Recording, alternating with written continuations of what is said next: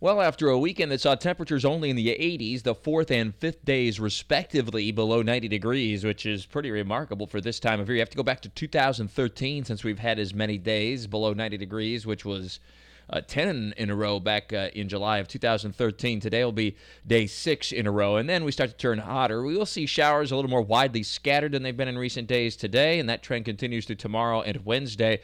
Not completely dry, but showers much more on and off and widely scattered, and gradually that'll mean some hotter temperatures. Back up to around 90 degrees tomorrow and into the low 90s by Wednesday. And then as we get into Thursday and Friday, heat and humidity will combine with an upper level disturbance and some cooler air aloft along with the sea breezes to trigger more numerous showers and thunderstorms again. So we turn wetter as we head toward the end of the week on Thursday and Friday. In the tropics, I am tracking a tropical wave over the eastern Caribbean that's moving toward the northwest.